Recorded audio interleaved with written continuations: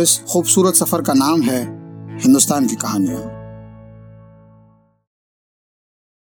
गुरु ब्रह्मा गुरु विष्णु गुरु देवो महेश्वरा।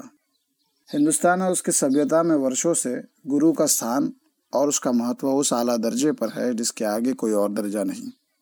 सतयुग के द्रोणाचार्य हो या फिर कलयुग के एपीजे अब्दुल कलाम, हर दौर में गुरुओं ने हमेशा हमारे जीवन का मार्गदर्शन किया है। जलगांव महाराष्ट्र के रहने वाले हर्ष धारा पैदाइश के दिनों से ही न सुन सकते हैं और न ही बोल सकते हैं। फिर भी वो हिंदुस्तान के सबसे बड़े मंच इंडिया सुपर डांसर के सबसे तगड़े और चहीते डांसर थे। अब वो कैसे बने, आइए चलते हैं उस अनोखे सफर पर। बहुत छोटी आयु में हर्ष ने अपनी माँ को खो दिया था। उसके पिताजी एक शॉप में सर्विस करते थे और बड़ी मुश्किल से पाई पाई जोड़कर अपना घर चलाते हैं। ऐसे में अपने बच्चे का इलाज करवाने का ख्याल कभी उनके जहन में आता भी होगा तो वो मजबूरी के कारण उसे कुछ पल के लिए नजरअंदाज कर देते होंगे। लेकिन कहते हैं ना, जब जिंदगी दर्द देती है तब परमात्मा उसे लड़ने के लिए हमदर्द भी देता है। हर्ष के जीवन में वो हमदर्द थे उसके गुरु गौरव।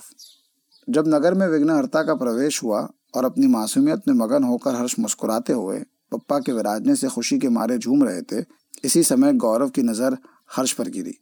थोड़ी बहुत तपास करने के बाद गौरव को पता चला कि हर्ष की बहन गौरव के यहाँ पर डांस सीखने के लिए आया करती है।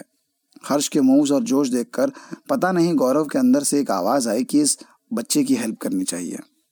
गौरव हर्ष की फाइनेंशियल कंडीशन जानते थे, इसीलिए उसने उनसे कभी भी 1 रुपया चार्ज नहीं किया, बस उसके साथ उसके हुनर पर मेहनत करते गए। फिर एक रोज पास ही में एक डांस कंपटीशन हो रहा था तो वे वहां हर्ष को लेकर गए और उसने इतना जबरदस्त डांस किया कि देखने वाले हैरान रह गए। उसने वो कंपटीशन जीता और फिर उसे जब 2 शब्द कहने के लिए कहा गया तब सभी को इस बात का एहसास हुआ कि हर्ष ना सुन सकता है और ना ही बोल सकता है। हालात चाहे कितने भी बड़े क्यों ना हो, मगर इंसान अगर खुद पर यकीन रखे तो वो हर बाधा को पार कर सकता है। गौरव हर्ष को लेकर मुंबई आ गए सुपर डांसर्स के ऑडिशन के लिए। मगर वहां जब ऑडिशन की बारी आई तब ऑर्गेनाइजिंग कमेटी ने गौरव को बीट का क्लू देने के लिए मना कर दिया और हर्ष इस चुनौती के लिए अभी तक तैयार नहीं था। उनके पास 10 दिन का समय था तो गौरव और हर्ष ने इस पर मिलकर बहुत काम किया और जब वो दोबारा से मुंबई गए ऑडिशन के लिए तो सब हक्के बक्के रह गए।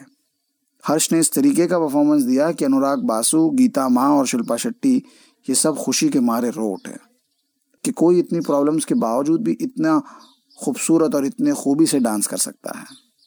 देखते ही देखते हर्ष प्रोग्राम के चहीते सितारे बन गए। शोज की टीआरपी उनकी मौजूदगी से नए रिकॉर्ड्स छूने लगी और आज सोनी टीवी की सहायता से हर्ष का इलाज भी हो रहा है ताकि जल्दी वो तैयार हो सके और अपने डांस को एक नए मुकाम पर ले जा सके। कहानियों का सफर तो जारी रहेगा। अगली बार आपसे फिर मुलाकात होगी हिंदुस्तान की ऐसी ही एक अनोखी कहानी लेकर। लेकिन तब तक अपना ख्याल रखिएगा और हमें जरूर बताइएगा कि आपको ये कहानी कैसी लगी। @हिंदुस्तान की कहानियां फेसबुक और इंस्टाग्राम पे जाके।